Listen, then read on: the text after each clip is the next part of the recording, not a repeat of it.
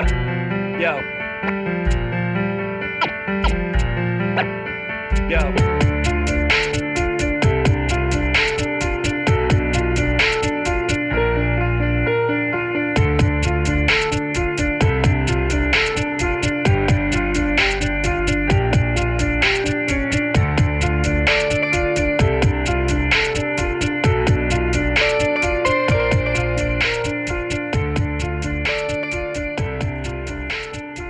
What is up? This is the Refined by Fire podcast, a Brothers in Battle media production. It is January 2022. It's been over 24 months since an episode of this podcast has released. I am your past and potentially future host, Steven Tyler. What we've got for you today is a little bit off the rails. This is the much fabled, long whispered about and rumored but never confirmed Roof Pervs episode recorded in February 2020 at Firemanship Conference PDX.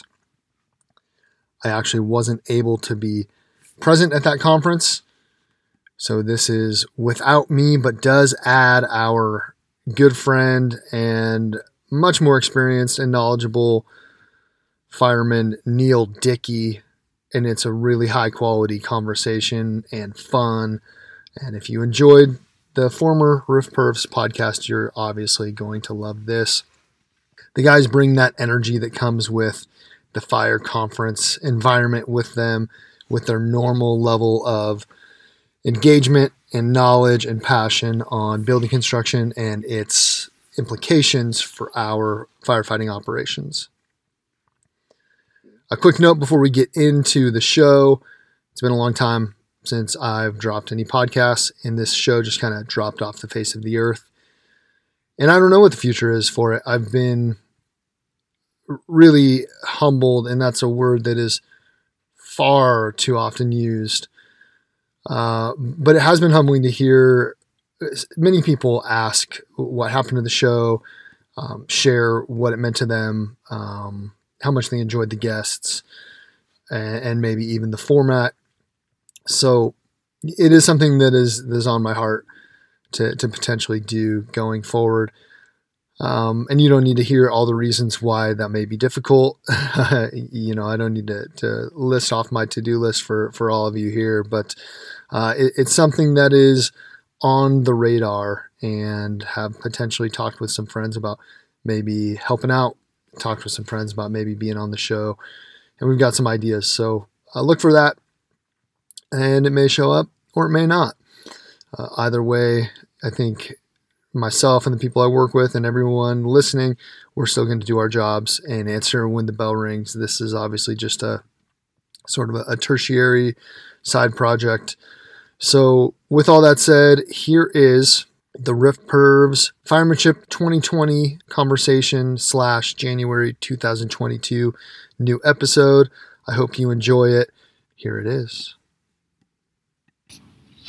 Hey everyone, we are the Roof Pervs, and we are here at Firemanship in Portland for an amazing week of classes, and we had some requests to get together and to record a podcast. So this conference is amazing. We have the opportunity to meet and talk to so many great men and women firefighters from all over, and it's been really cool to hear the feedback and how many people like the Roof Perv and the stuff that we've been putting out.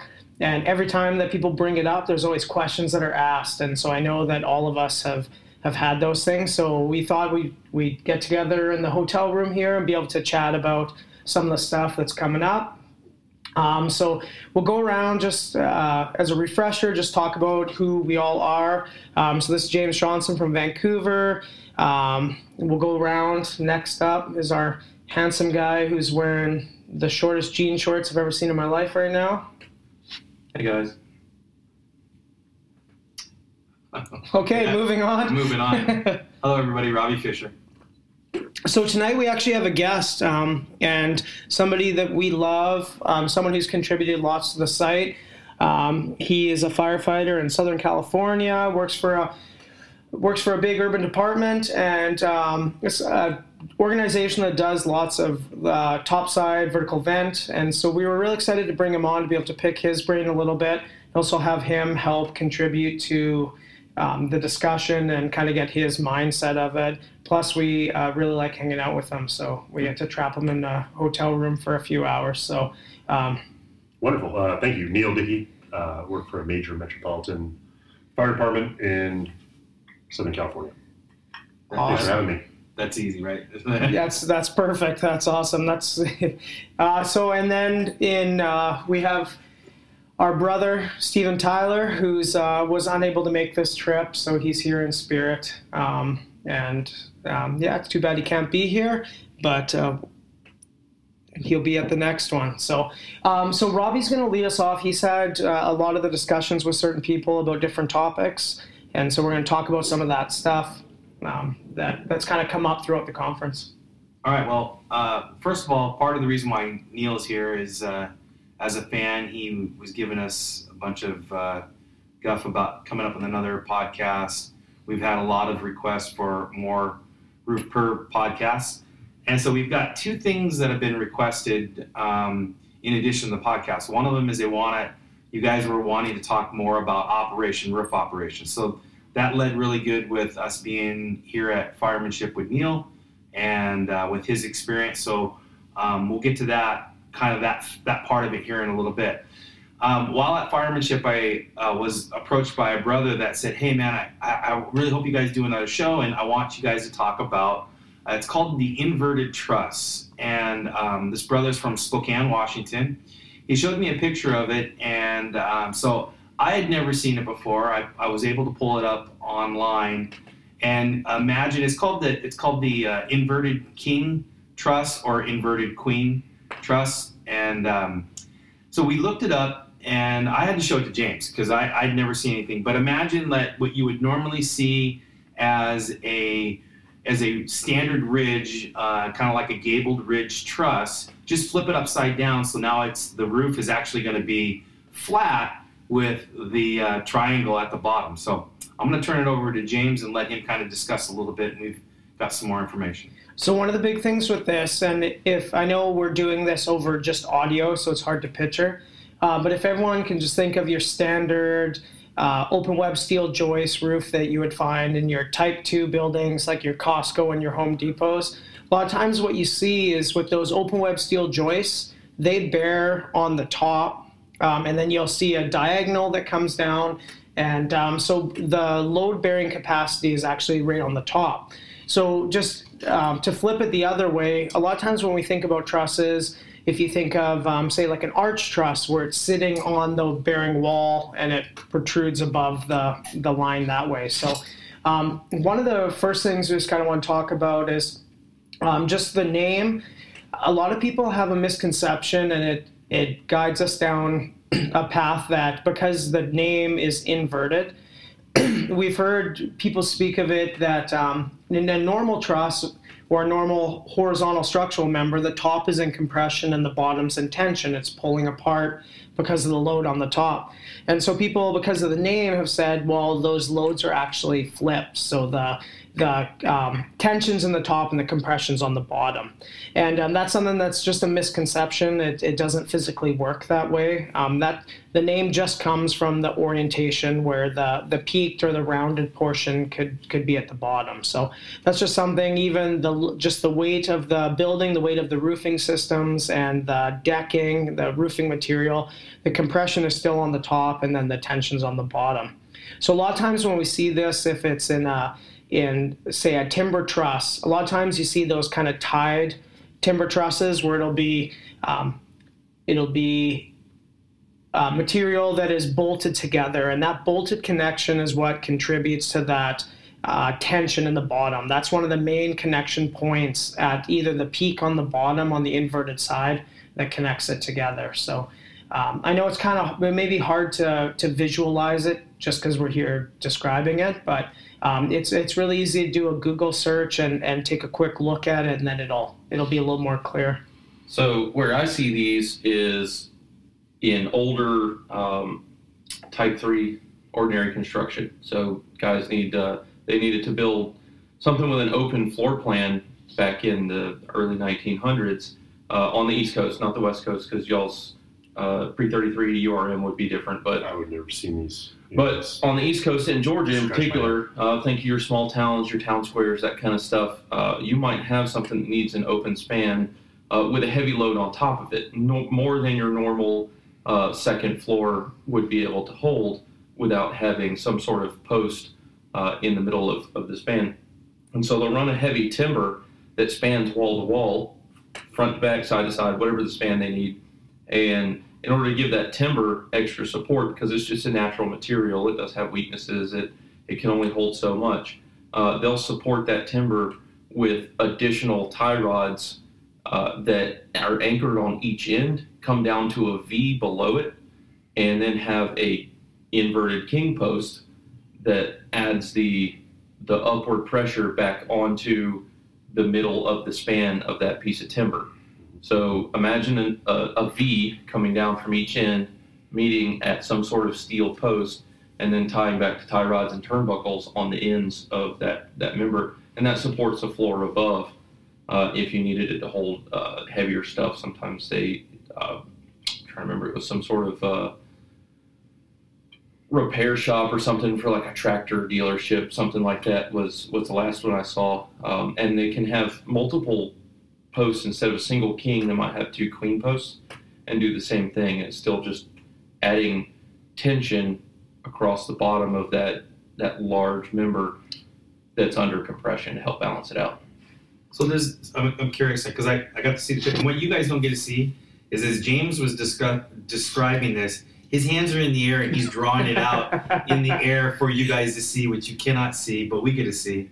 And William actually pulled it up on his phone, which if you haven't, when he posts some of these long posts, he does it all on his phone. So he's quite remarkable with the phone. But so the way that the picture that William just showed us is it basically, it looked like metal pieces coming down as a V with a single post in the middle, and it's pushing that post up, giving support to the top chord of it, the flat portion of it, and that's just the support that, right? So it puts that post more like a column almost. Yeah, lifting up mid-span. Mm-hmm. Yeah, you could almost call it like a floating column if we look at it like a flying raker or something like that. It's just an inverted gable with a post holding up the ridge board. Mm-hmm. Which I wonder what would be the purpose of that. I mean, is it just an aesthetic for the interior of the building? It doesn't seem like it would lend itself.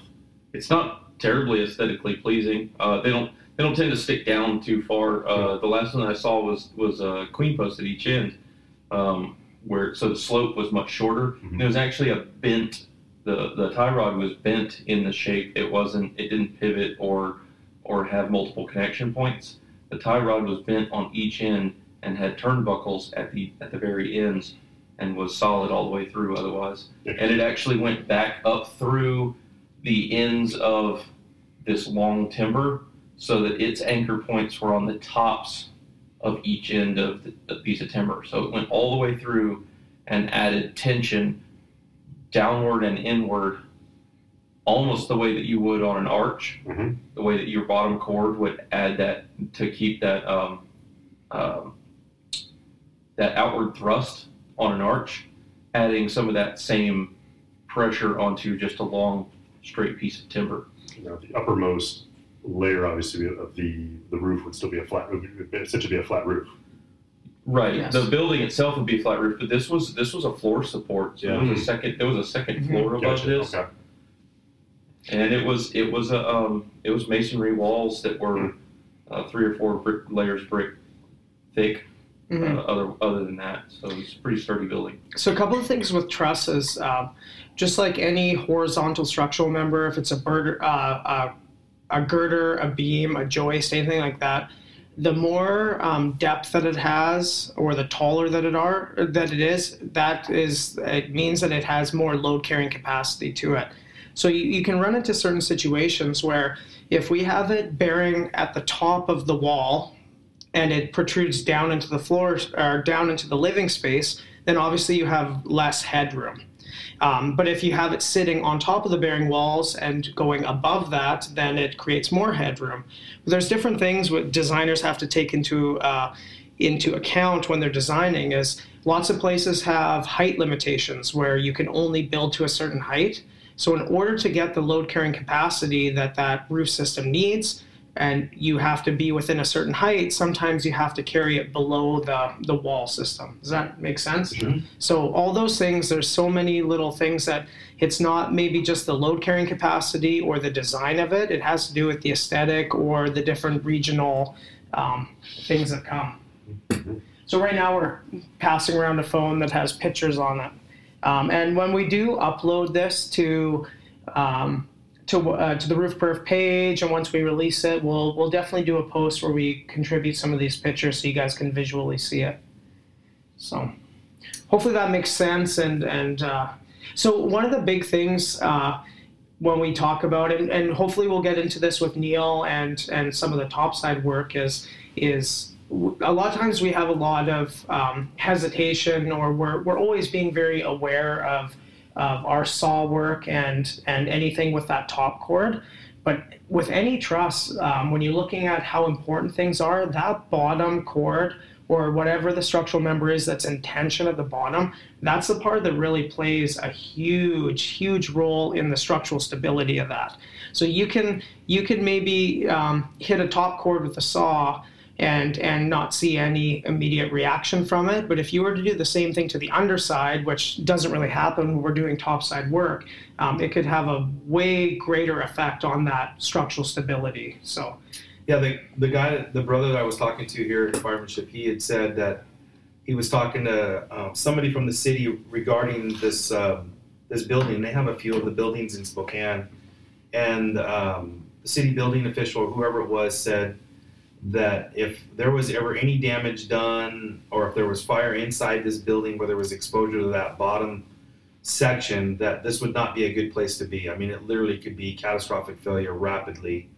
Along the same lines, like if we wanted to talk about the traditional bowstring that it was, is that if you eliminated that tie rod on the bottom, that was the actual bow part of it, or I should say the string part of the bow, you would have an immediate catastrophic failure of that truss, and it would happen rapidly. So, but with that, I mean, is there any more you guys want to talk about this truss? We'll move on to it. We really do appreciate you guys reaching out to us, and if you have questions and want us to talk about a topic, when you get on our page, just drop us a question, and for future we'll bring it up as a topic of discussion. So.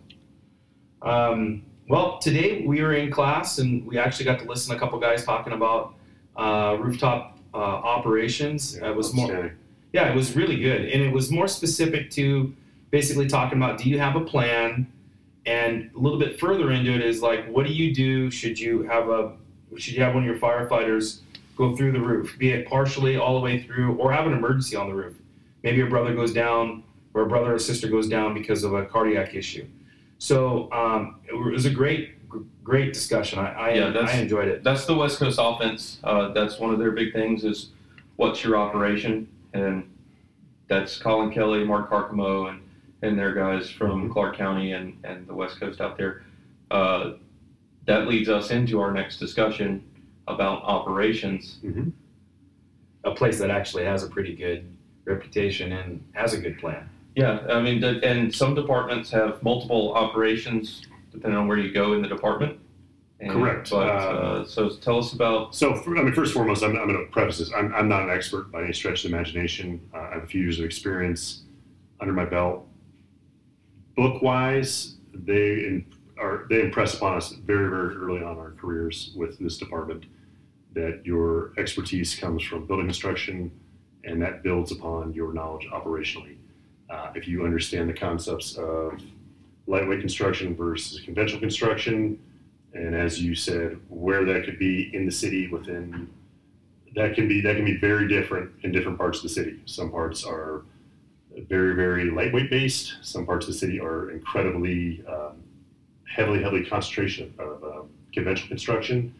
And if you understand the concepts of how those things are built, that allows you to operationally work safely. I think that's a big distinction between some of the West Coast versus East Coast mindsets, where the West Coast may have homogeneous building construction, but generally you have a much larger variety than some departments on the East Coast where everything is the same construction because it is more the same age, or their building codes have stayed more the same or held the same standards over the years. And so they don't see multiple different decades and variations in technology and building construction. They can use the same approach to much more of their territory than you can where you're at. If you go to different parts of your city, you have wildly different construction in different areas. So how does that affect operations for the West Coast? So basically, if the way we look at it is we are expected to be able to identify 7 basic roof styles in the city of Los Angeles, which is the gable, the flat, the hip, an arch truss, a bridge truss, a lamella, and a sawtooth roof. Those are the 7 basic styles that you'll find. Those could be either lightweight or conventional, depending on where you are in the city. And each one of those roofs has specific strengths and weaknesses. So each one of those roofs you'll take apart and break down a flat roof. You will stick to the load-bearing walls, and you'll stick to the rafters and the ridge boards. How do you break it down? When you say break it down, tell everybody listening, how do you break down what that roof is made of? How do you figure that out? Well, first and foremost, you're going to look at the general age of the building, and that could be, geographically where it is in the city. That could be, so if you want to go even further into it, we can go time and age of the building, which would be, say, for instance, pre-33s. Pre-33 buildings have very distinct characteristics. You're going to look for King's rows, you're going to look for unreinforced masonry, you're going to look for rafter tie plates, you're going to look for inset windows, lintels, all these different things will basically make you be able to pick apart that building immediately. Say that's a pre-33, that's going to be a conventional constructed building, versus something that's now like a strip mall that's in the northern part of the city, which is a newer part of the city, not as old as the downtown and the eastern parts of the city. And you can almost assume right off the bat that's going to be a lightweight constructed building or lightweight constructed roof system. How do you confirm that suspicion in either of those? So it's a combination of things. It's a combination of sounding and it's mostly diagnostics. You're going to get up on the roof and we will go ahead and drop a diagnostic cut, which is the biggest one would be a 45-degree inspection cut. It's going to tell you 5 basic things. It's going to tell you, first and foremost, the layers of comp, layers of decking, what kind of decking, rafter type, rafter direction, conditions directly below that hole, and then lastly, what kind of smoke conditions we have there. Neil, can you just describe cutting that diagnostic cut? Like you said, 45 degree, but there's a couple different. Where's the location? What's the size? What's your thought process behind that? So our books basically say it's a pretty simple. You'll stand at a load-bearing wall. You're back to the load-bearing wall. Cut a 45-degree cut from that load-bearing wall. You're going to strike something eventually, and if you don't, turn your body and make your cut, and eventually you will hit something. And that's going to be. That will basically tell you where your rafter is. Once you hit something, roll that, run back about another 6 to 8 inches, complete a triangular cut, pop out that little triangle that you basically created, and that'll tell you those 5 items that you're looking for. Perfect. Different guys teach different techniques for that, but that's per our books. That's going to give you the most amount of information in a very short period of time. You want to do that somewhere in relation to your ground ladder or where your aerial is placed, somewhere along your path of travel or just outside your path of travel.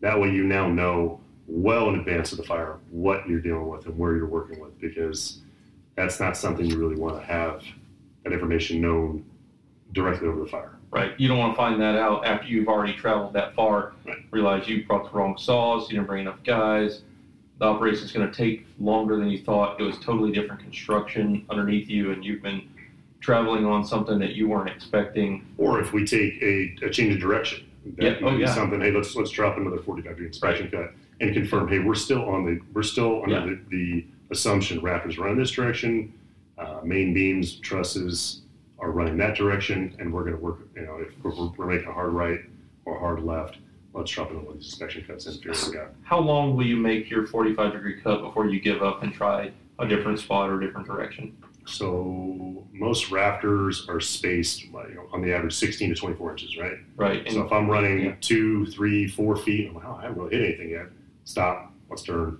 Make a hard right, and then run another cut. Right. But if you are going 3 feet, and this goes to understanding the building, if it's an engineered, a newer building, we could have spacing. Correct me if I'm wrong. I mean, we could have spacing up to 48 inches on an open web, lightweight roof. And so again, it goes back to what you were saying earlier. As we're approaching the building, you kind of got to know the area. You know, what genre was the building built in? What's it look like? Are you suspicious of it being lightweight versus conventional? Because if I'm going to one of the old roofs in your city, immediately I'm thinking I'm going to be running into something that's conventional, and I'm going to get my saw into the material. I'm going to pull through and I'm going to bump into something. Whereas some of the larger buildings that I have in my area, which is newer areas, I'm expecting to pull through the material for a distance before I'm going to run into something. So if I may jump in right here, the West Coast Offense actually had a really good post a while back, very articulate, but to kind of sum up some things and point guys that direction.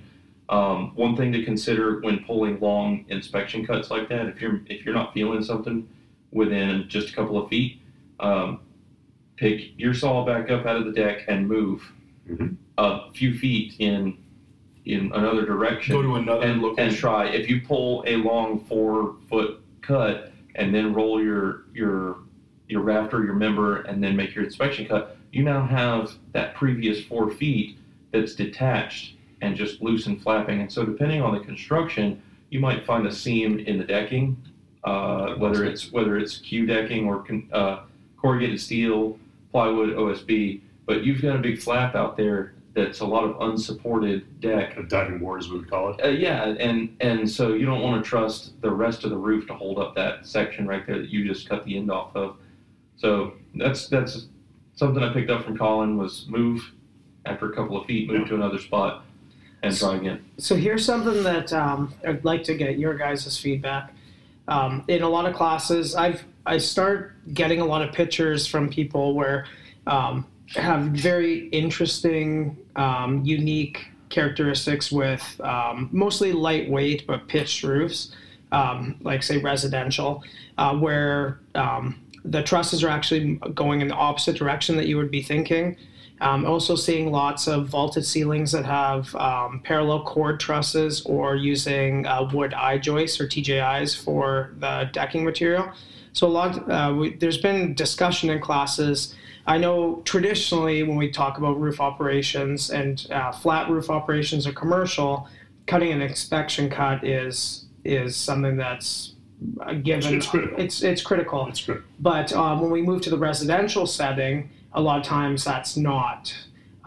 So when we start getting into things like some of the new engineered stuff where the trusses are in the opposite direction, or some of these other materials, do you think we'll get to a point, or do you think that it may be a good idea to start dropping those inspection cuts on residential roofs? Absolutely. There's never a time where, if you're confused or you're trying to gather more information, that's the best thing you can do is put the bar into the material and figure out what's kind of going on. And I think probably the biggest part of the inspection cut on a flat roof is you're going to sound your way out, of course, but you're going to be moving out into what some would say the no man's land. I mean, it can be really risky getting out there.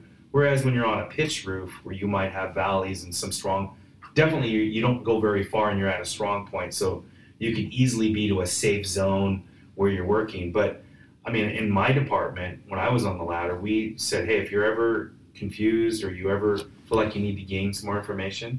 So on a pitched roof, if it was, man, this is not looking right, and yeah, I would back up a little bit and maybe let's figure this out before we really commit to so much. I go a little bit further, and we teach this in the highwayman classes, and this is something that I've figured out, proven myself stupid sometimes by not doing what we've been teaching for a while. Can you say that again? So what did you do? I've done some dumb stuff. So I've made a lot of mistakes. Every time that I don't drop an inspection cut in a peaked roof, it's ended up me finding something I wasn't expecting, right? And so if I would have dropped one in all of those peaked roofs, I would have known what I was walking into before I got to where I was making my cut.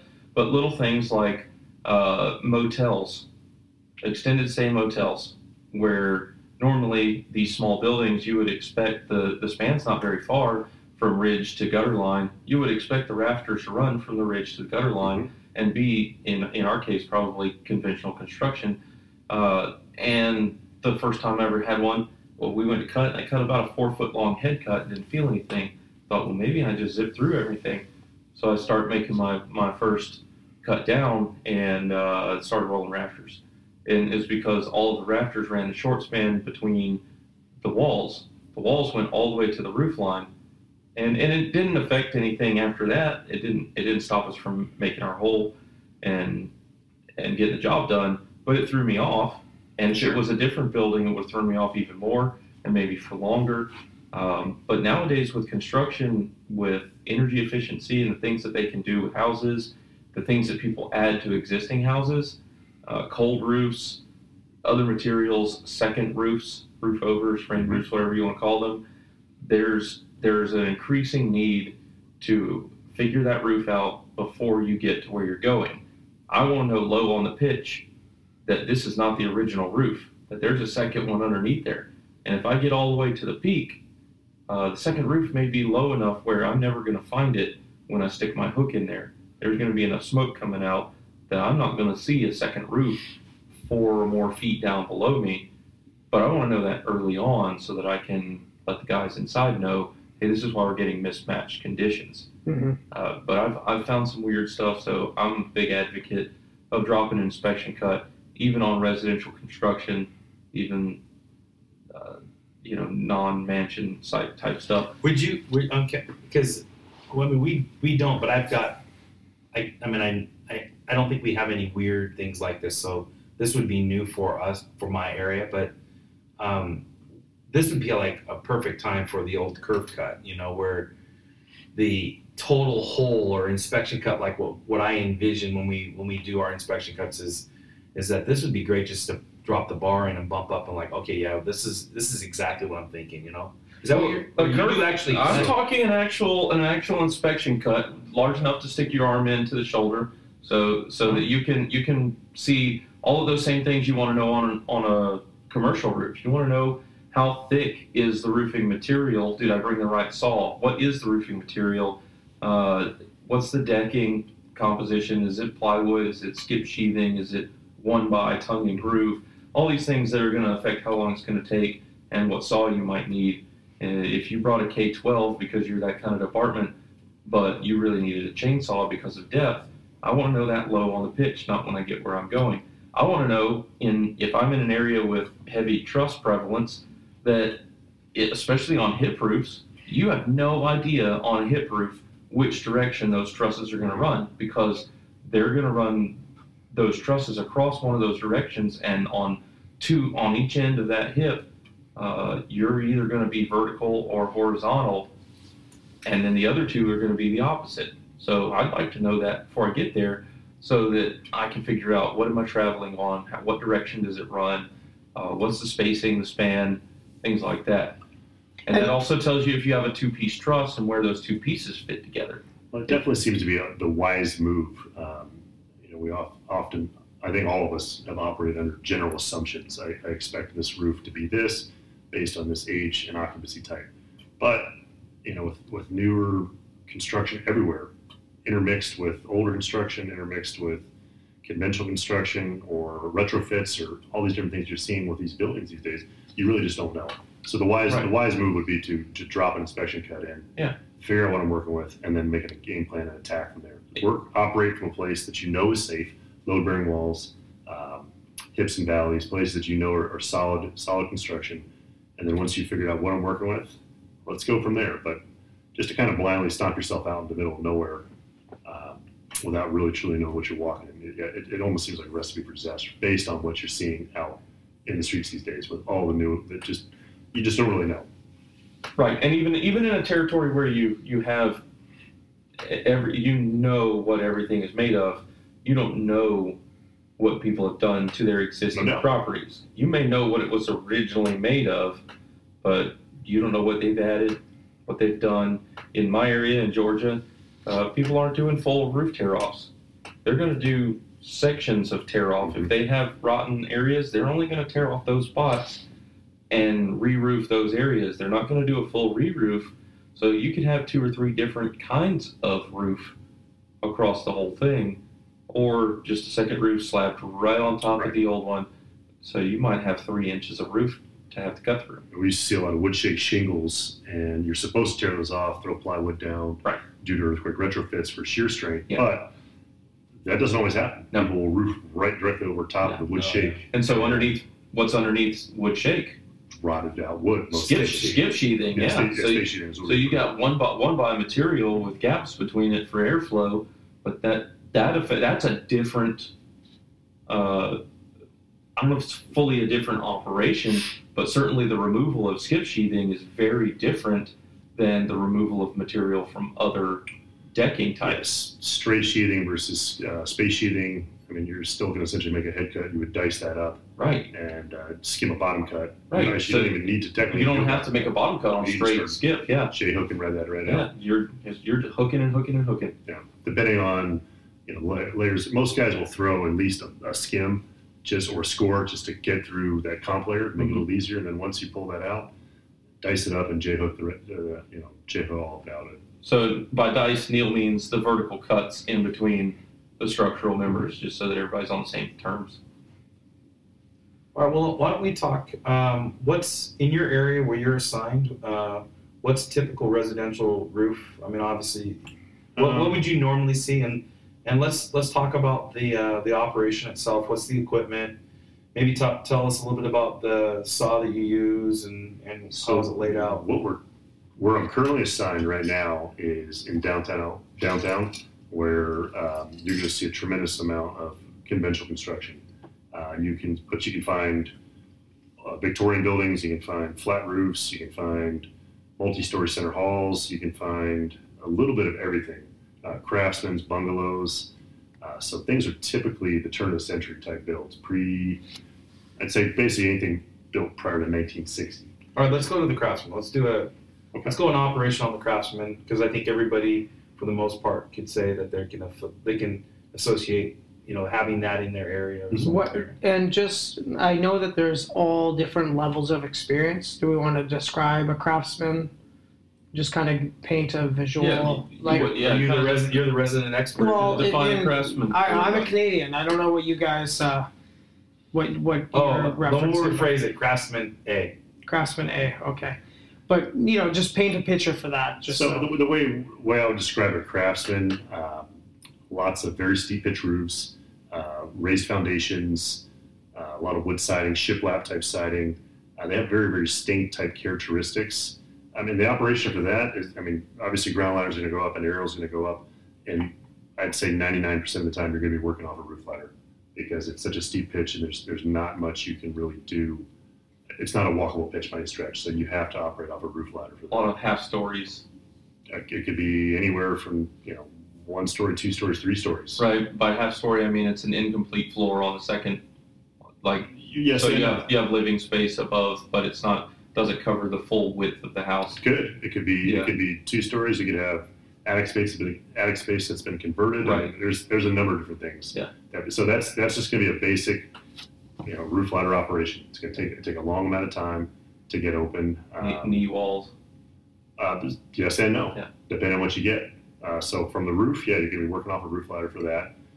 And again, that's going to take a lot of time.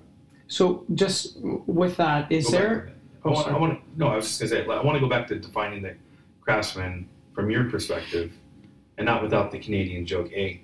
But it was what is a Craftsman? Well, Craftsman's just a style of house from a certain era, depending, and it varies pretty drastically. Okay. But I think Neil summed it up pretty good with just simple things I would look at. Okay, that's they could be any couple thousand square feet, and again they're multi-storied and they're old, especially in the district that I'm in now. They're pretty run down. For the most part, the majority of them are vacants. Mm-hmm. So we do see a lot of those.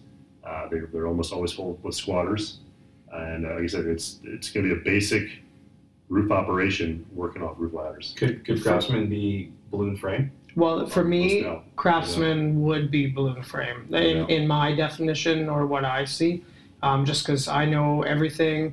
everything pre-1950 in my area is balloon frame. Once it's basically like on the dot, 1950 and above is platform frame. Okay. But that's going to change geographically big time. It's So not the case in my area. so, and that's one of the things just to highlight is we can talk about, we can talk about Washington, we can talk about California, we can talk about Georgia, we can talk about Canada, but it's really important to be able to look at things. And I've had people make fun of me for this, but my big thing is, I've started, when I teach, I started going to places and doing walking tours or going through different areas. The first thing I do is I go on realtor.com and I look at real estate websites, because then I can look at, because when you go to a real estate website and a house is for sale, there's pictures of it, so you can identify common characteristics with it. Every single real estate listing will have the year that it was built. So automatically you have the era and you have a visual look of the style of it. And then you go, a lot of times now, it's very, very common for real estate agents to bring in somebody who does a floor plan. So now I've got an exterior look of the building, I have an age, and I have a floor plan. So now if I look at 5, 6, 7, 20 different versions of the same year, automatically I have several common layouts that, for me, I think search a lot. So that's something that kind of leads me down that path. But so if you're in your areas and you're trying to identify different, similarities between different styles, real estate websites are huge for that. That's my go-to, because you can get so much valuable information from that. So when we say things like whatever style, like you say Cape Cod, well, Cape Cod can, although there's certain characteristics like the dormers on the top or things that are kind of common with that style, there are differences. A Cape Cod style in on the West Coast is not the same. I was in Virginia last month, and there's differences with those. So it's important to look at the geographical differences of stuff. You guys got tool packages? Yeah, let's talk about the tool package. I'm just curious about the saw. What you guys use for chain? Standard steel 460s, 20-inch bar, carbide tip blade. You have to come up with a roof kit, which is 2 rubbish hooks married together. Every guy carries a pickhead axe. That's going to be on your hip. Depending on the length of the roof, you're going to go with either a 20, a 16 roof ladder married off of a 35-foot ground ladder, or off an arrow if that's what's needed, if we're going to shoot that to a hip, or a valley. And then, most AOs will get to the top. Top member below him will set a foothold, usually using his axe, if that's what most AOs seem to prefer, or whatever their specific AO prefers. Head cut, side cuts, bottom cut, and then pull that material, and then bring the foothold further down and work your way down the ladder. Would you guys louver that, or pull that, or open that and then extend? Or so my experience, most guys will go ahead and just pull that material out. Pull it. Explain why that is. You just want to maximize your hole. We don't want material getting into the interior, hitting the engine crew. We want all the material out of the way. If it is indeed an attic fire, we might just louver that way we can close that. We'll wait for confirmation from the engine company that they're actually horizontal and actually getting water on the fire, and then we'll cut a hole, and we can probably just leave it until they're ready, and we'll pop it out or louver it and then bring it out, or pop it back into place. But yeah, most folks want that material pulled out of the way. Yeah, another big reason to pull your work is so that it doesn't, by the time you loosen that by louvering it, you might have just loosened the last couple of nails that were actually holding it into whatever the structural member is. Because when they came through nailing it, depending on the age of the building and how the framers did it, they might have been using nail guns, and there's a lot of misses if you ever look at the underside of your roof. They're pretty quick, but they're not going back to hit nails per foot by code if they miss a couple. So if you go to louver that, especially on lightweight stuff, you might be ripping the last couple of nails out, and then that sheet drops in the hole, and where's it going to land? It's going to go right inside of the engine company. I don't care about those dorks. We're really more concerned about it blocking our ability to do our job if it lands across the ceiling joists. You can't clear. So if it lands across 2 ceiling joists, now you're getting heavy smoke if you cut in the right spot, or if it's an attic fire, And if you have to punch the lid, you've got to fish that little fella off of there. And I don't want to be doing that if it's 14 feet below me in the dark with smoke blowing out. So hook your work and pull it out. That's how I was taught. That's how you were taught. That's what we stick with. We were taught by some of the same people. Yeah. So I just want to go back a little bit. So when you were talking about, we were kind of talking about the craftsman, and you mentioned steep pitch, and you talked about it taking more time. So is that something that you guys communicate with the engine, or is that something that you assume that the engine's going to realize based on size up, that based on the pitch and the type, that it may take you guys a little bit longer to do your work? Is that something that you're thinking about, and relaying that information, or is that something that you're assuming that the engine company is gonna identify? I think it just depends on what they see on the interior. The general assumption is if it looks steep from the ground, it's steep, and we just know it's going to take longer. But our engine's looking at that particular thing. Probably not. Okay, yeah. So that's really the question. I know I certainly wouldn't be looking at it if I'm on the engine. So why don't engine companies have the same building construction culture that trucks do? It affects them. Oh, no doubt. To a really large degree. Oh yeah, you're waiting for relief inside. It may be in different ways, but I mean, if you think about it, building construction affects how they're going to approach everything to their job, whether it's the layout, how the fires affect the building, how they're going to get where they're going. See, primarily what my thought process is as an engine, if I'm writing nozzle, if I'm writing hydrant, what my thought process would be based on building construction is just what am I stepping myself into? Mm-hmm. Am I on a raised foundation? Is there a basement? Is there crawl space beneath me? Do I need to sound that floor? That's my biggest concern. So engine companies just aren't looking up at all. Well, they should be. Yeah, they should be. They should stay low and see what kind of conditions are obviously above them, and then as we're pulling decking above us, what's above us, what's behind us, what's not getting behind us. Yeah, absolutely. You should be thinking about building construction, because that's, especially in these older type buildings that could be vacant, and depending on the age of them, what kind of condition are they in? Are these going to be a danger to me if I'm not setting myself up for success by getting, like I said, sounding the floor ahead of me? And then also, what kind of, as I'm pulling ceiling, what am I dealing with? Is this lath and plaster? Is this sheetrock? Sheetrock will come apart quickly and easily.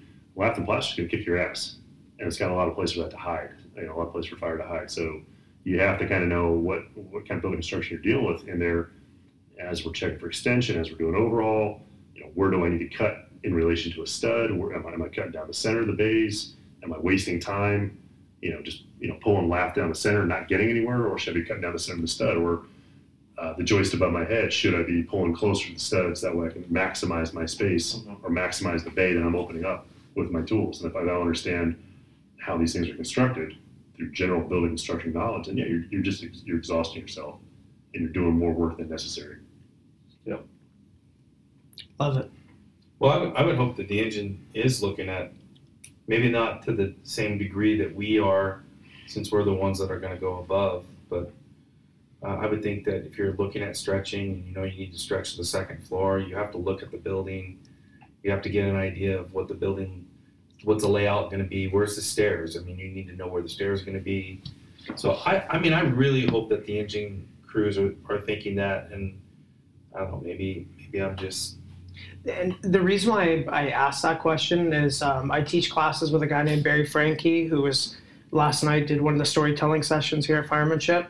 And that's something that he always talks about in our classes, is when you get into those situations where it's a steep pitch. And he worked most of his time truck 3 with San Jose. And he said that if it was a steep pitch or something, that was something that he was relaying to the engine companies, that it's going to be a delayed operation, or it's going to take more time. So, well, let's that's kind of basic. So let's talk about some commercial stuff, and so let's do lightweight. Okay. Does that change when you guys approach? AO's gonna position the apparatus for whatever's around them, but it's going to position the apparatus for the aerial to go to the roof for you guys. It's just spot for corners. Ground ladders will go up. We'll spot to And again, there's a couple different schools of thought. Some guys support the aerial, some guys support the operation with their ground ladder. Okay. I was always taught to support the operation, and as we were talking about earlier today with Colin, where you put your ground ladder is going to dictate greatly where our means of egress are. Mm-hmm. So your ground ladders are important to support the operation, and then again the same thing. When you come up the aerial, you're going to sound appropriately. It gives a good safe spot to be able to get off the aerial, and then start dropping indicator holes in, and then stick to the load bearing walls.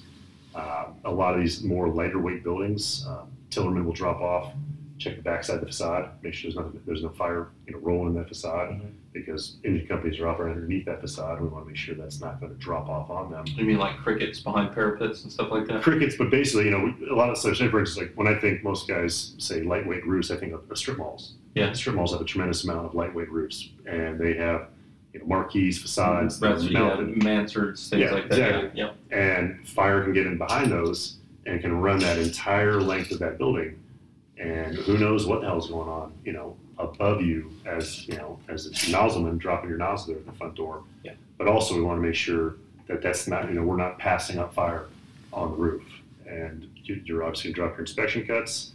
You're going to get as close to the unit as you can through sounding. Most guys will go ahead and drop a head cut. If they're pulling fire out of those holes, obviously we want to back off from that. That's a lightweight operation. You do not want to be directly over the fire. Some guys will hang it out a little bit further. It's not a huge, I'm not a huge advocate of that. I don't think most guys I've ever worked with are advocates of that, but we want to be aggressive because that's where the fire is, and we want to get relief from the engine companies. But most of the guys will back away from that hole if they're painting red lines out of the holes. Back off. You trade distance for time, work time. Yeah, correct. Yep. But you also, again, conversely, you'd want to think of, what's the greatest amount of relief I'm going to be giving guys. So you want to operate as close as you can without being directly over the fire. Right. And then you got to communicate. If you're having to work a little more remotely from the seat of the fire, the engine, the engine or anybody working inside has to know that you could be pulling fire over them, and so it has to be coordinated. They may need to get into the attic more remotely from the fire as well. Mm-hmm. If you're going to be pulling it through the attic over their head, you don't want to pull it behind them without them knowing that that's what you're doing. Well, yeah, there's a bunch of things going on. Before splintering in the units below, we need to check the exposures to the left and the right. We want to get up into those attic spaces. We want to, if it's has a drop ceiling, which most of them have some kind of drop ceiling system, start blowing tiles apart and seeing where's that fire running. Yeah. Is it running into adjacent units? Do we need to now get a backup line into the next unit over or the next unit over from that? So, okay. And then depending on what you get, you can have any number. So there's the acronym we use is WAMP for WAMP. wooden I-beam, open web metal bar, panelized metal gusset plates. You're really not exactly 100% certain what kind of truss system you're going to be working on with a lightweight roof. There's general assumptions. A lot of the larger type Costco's, Home Depots, you can almost generally assume that's going to be a panelized roof because they're huge.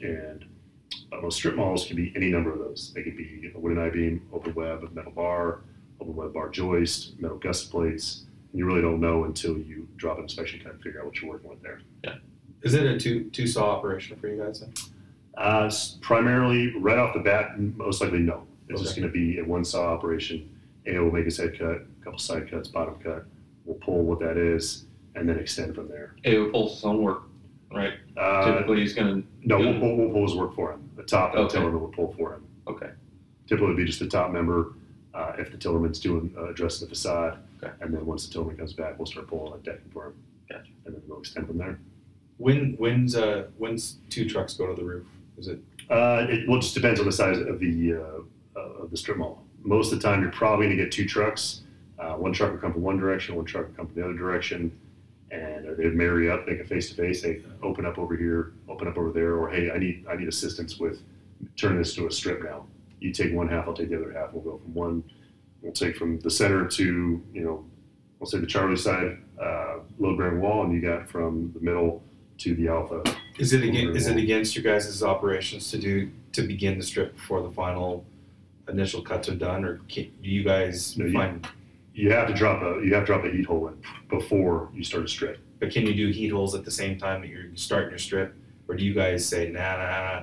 Because that kind of gets a little hairy. I know, like where I'm from, we would not want to start cutting holes on the egress path of the. In my experience, no, we'll start with just a heat hole, extend that as big as we can, and see what we got from there. If it looks like they're losing it, and they need to cut it off and make it turn. That's when the second truck's coming up. You guys work together. Correct. Gotcha. And then we'll basically pinch it off. One will take one side of the unit, and one truck will take the other side of the unit.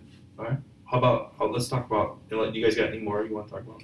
I think we kind of skipped over. We talked about a little bit about residential stuff, but what does your typical residential operation look like? How many people? What is each member doing? So our cut sequence, things like that. Our typical, we'll just go with a basic single family, one-story single family dwelling. Okay. You're going to get 3 engines, and you're going to get a truck company. Okay. Truck will address the roof immediately. First engine company will go ahead and take fire attack. Second engine company takes backup fire attack, and then our third engine is basically a pump. They're going to mirror up to the hydrant and basically duplicate the supply to the frontline engine.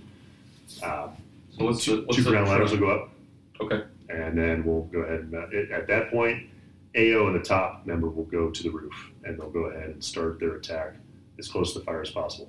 The areas I've worked in the past, primarily conventional constructed gable pitch roofs. So you can work all day directly over that. Tillerman will go ahead and address utilities, and then as necessary, he's needed to join up on the roof, he will. If not, he'll start doing outside truck work, perhaps inside truck work, whatever needs to get addressed tactically. The cut sequence is basic. Head cut. The AOs I've worked with always started from the left side of their cut and worked their way to the right. A couple dices, bottom cut, expecting a roof over of some sort. So again, plywood over space sheeting or straight sheeting. And why do they start from left to right? Just the least amount of cuts, or so you don't have to change your hands. Right. It's how the saw naturally ends up in a right-handed saw. Yep. That's the way you hold it. Yeah, most guys do not want to. It's one that you want to open up a quick hole and give relief to the fire below, and more importantly, relief to the engine company, relief to people who are inside trapped. Would you say it's typically a roll to louver, or it just depends how much space you have? But yeah, most guys will basically do a double center rafter. Okay, and that's going to be the basic operation. It's quick, it's fast. It opens up a large enough hole to start giving some relief, right? And then they can extend from whatever direction they want. And it doesn't outrun the hook. It does not. Where if you were to keep rolling, the saw can actually outrun the hook's ability, especially in, like you were talking about, built-up roofs where you got multiple layers of roofing in older roofs, skip sheathing, things like that. Mm-hmm. The saw could easily outrun the hook in some cases with the kind of saws and chains you guys use. Mm-hmm. Yeah, so that's just a basic quick cut sequence. I think most AOs in the city will run with that basic operation. Very quick, no changing of hands, and a very, very fast operation. And they can extend with construction, against construction, however they see fit. Awesome. You want to talk a little bit more operations? Do you guys want to kind of wrap this up for the night? Or? See a lot of blue guys here.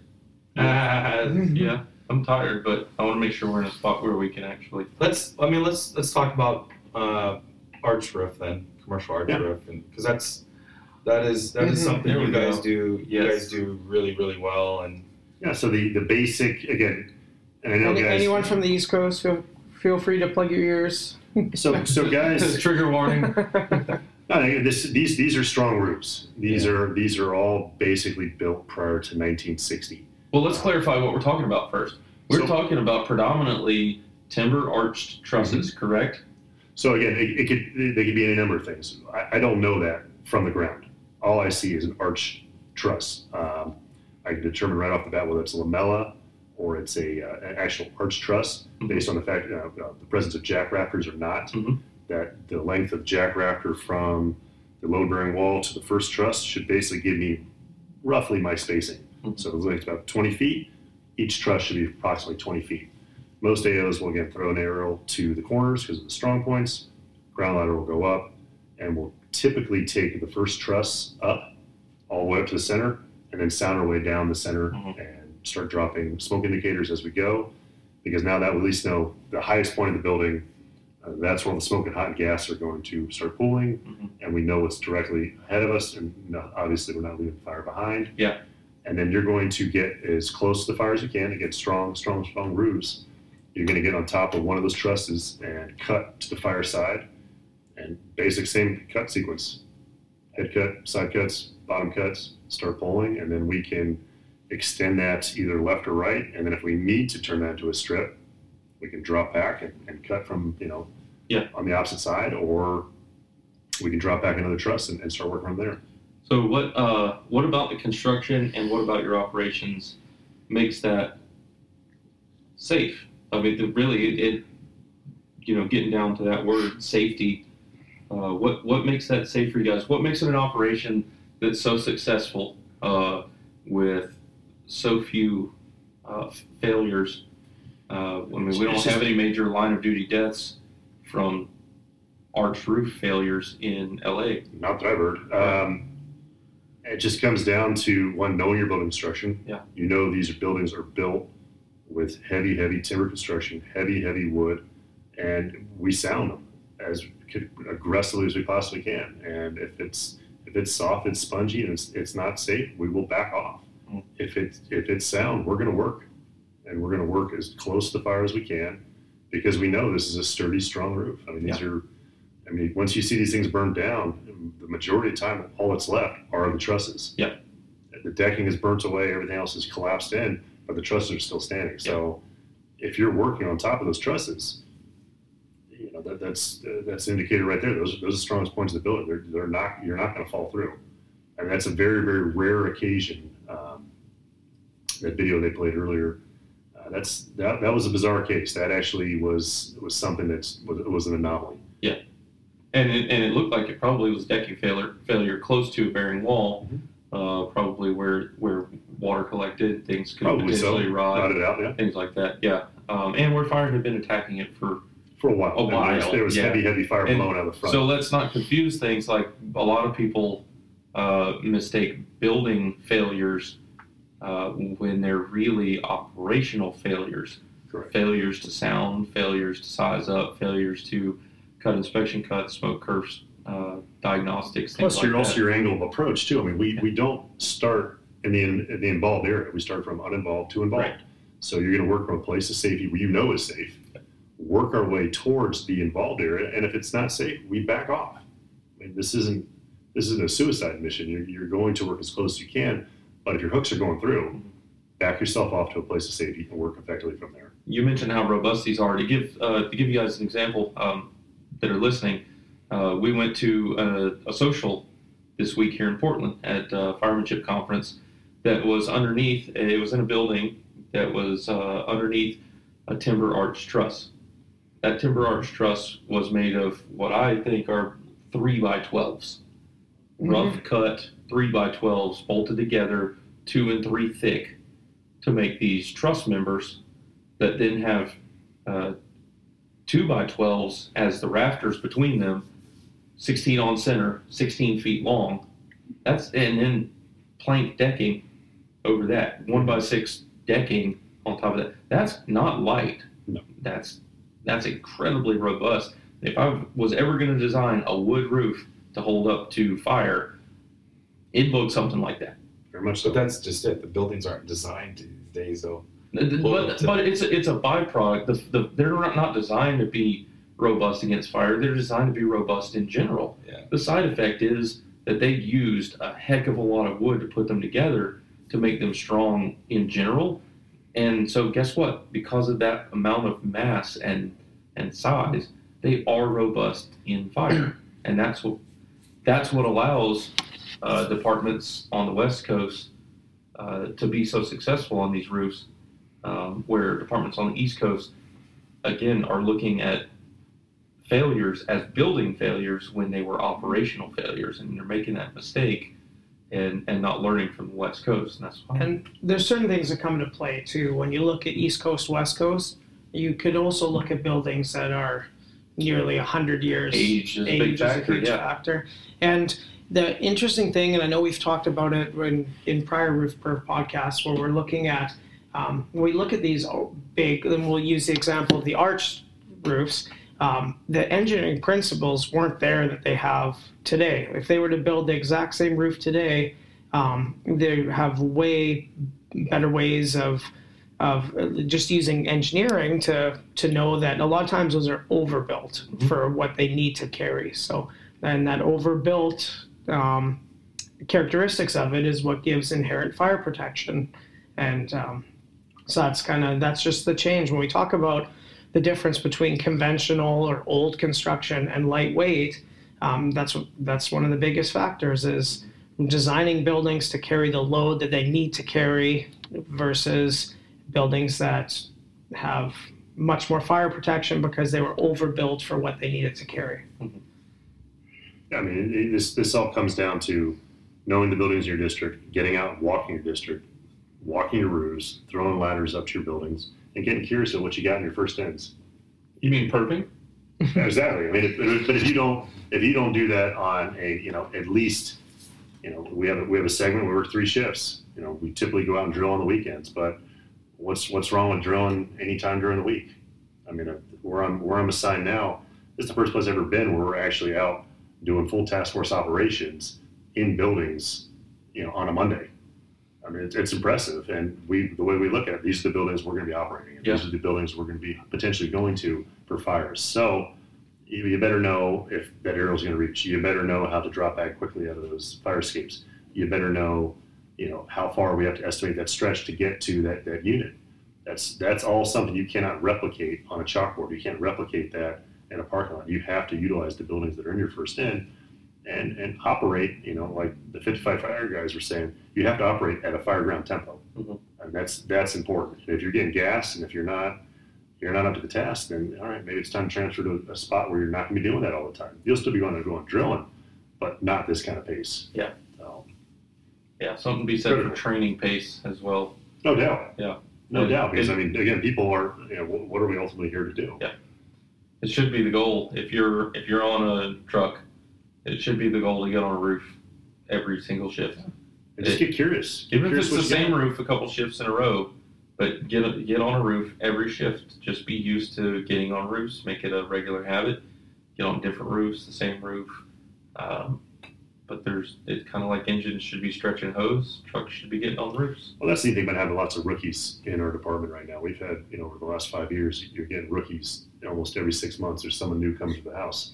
So we're out constantly drilling with these guys, showing them panelized roofs, showing them arch trusses, showing them bridge trusses, showing them flats, showing them, conventional, gables. We're walking them through all these different buildings. We're getting up on tops of roofs all the time with these guys and showing them and teaching them and knowing what their book knowledge they learned in the drill tower.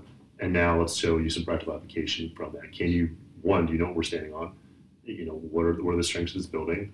And now we'll go through our operation. Because again, as Mark was saying today, it's the AO and it's a rookie. And day one, you could go to, that fire they talked about with the AO that fell through in 26's first in, that was my classmate's first day as a rookie. And that was his AO that fell right through the roof. So you just don't know. It could be the very first day on shift, could be the potentially worst day of your career.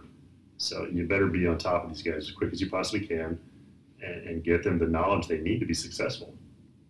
That's the incredible thing about what we've been doing the past few days here at Firemanship is like, you leave here after this week just so stoked on the job and so fired up. Recharged for sure. And the amazing thing for me is, like, we're sitting here in this room and we have Neil on with us, who's a guy who's, been on the job for a significant amount of time, but still, I see him at every single conference, coming, doing the work. And here, I don't know how many people have been here for the general sessions, like 700-800. Closer to 1,000, I think, is the estimate. A lot. So a lot of people just here digging in and doing this stuff. So I don't know. Do you guys want to wrap it up here? Yeah, I think we can wrap it up, and maybe we'll we'll definitely be back next year to firemanship, and No doubt. we need to. I think in the future firemanship podcast 2021 is maybe talk about that floating floor, Sprung floor. sprung floor I think it's fantastic. of the Crystal Ballroom. It was just like a panel. That's a little teaser for next year. Mhm. We can maybe get into that and talk about that a little bit more. But. Awesome. So, obviously, if you guys are listening to this, you know who we are. But if you want to see more about the Roof Perv, the biggest thing, it was our Facebook page. You can look it up at the Roof Perv. You can look up any of us. We're all fairly involved with social media. If you've never been or heard of it, look up the Firemanship Conference in Portland. It's every year at the end of February. Unreal time. You can't even put it into words how incredible it is. So definitely look it up. And one thing that we always ask of people that check out the Roof Perv is send us stuff. Send us questions, take pictures, and send them to us. We always say we don't have all the answers, but we're really plugged in with a network of people. I know for me, through all the building code work that I do, I have unlimited engineers and architects and stuff at my fingertips that I can reach out to. And I know the same for other guys. So if you have stuff, reach out to us, and we love taking people's questions or taking people's things that they're looking at and digging into it and trying to find solutions for it. So you got anything to close out on? Be smart. That's all I got to say. Thank you. We miss you, Stephen. I miss you, Steve. Thanks for the opportunity, guys. Awesome. Thanks so much Thank for you. being here, My Neil. pleasure. And awesome. Peace.